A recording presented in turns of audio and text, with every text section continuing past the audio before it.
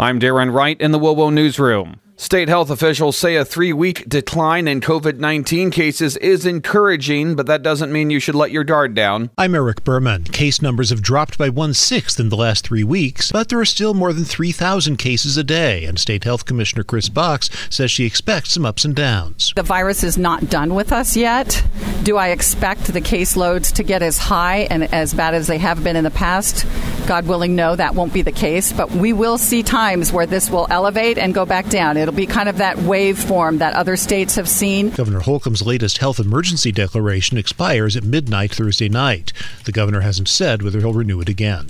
That's WOWO's Eric Berman. You'll have to mask up for a while longer if you attend or visit Purdue Fort Wayne. The college announced Wednesday it is extending its temporary face mask requirement inside all campus buildings, regardless of vaccination status, at least through November 28th. A new study details the effect that certain habits can have on teenagers. Nearly 14,000 students took part in the survey, which asked teens if they smoke, vape, or use marijuana. It found respondents who use all of them were more than 3 times as likely to exhibit antisocial behavior, engage in high-risk sexual activity, and have impaired academic performance compared to adolescents who use only 2 out of 3 substances. They were also more likely to seek help for mental health issues. The study, which was published in the journal Pediatrics, was conducted by the University of Hawaii Cancer Center.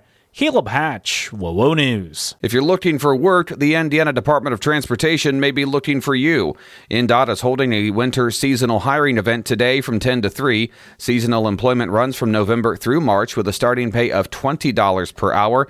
$250 sign-on and $500 retention bonuses are also available. You can apply online at indotjobs.com. And the Sagamore of the Wabash is Indiana's highest honor, and a World War II veteran is the latest recipient. Ned Kent was born in Greene County, and he's been a Hoosier his entire life, all 104 years of it.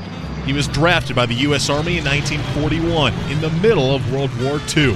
He served for nearly 5 years, and then he returned home, ran a flower shop in Sanborn, Indiana for 27 years. Indiana State Police Superintendent Doug Carter, who helped petition for Kent to receive the Sagamore of the Wabash, presented Kent with the award on behalf of Governor Holcomb in Washington, Indiana on Friday. That's WOWO's Rob Connett. For more on these and other stories, head to WOWO.com.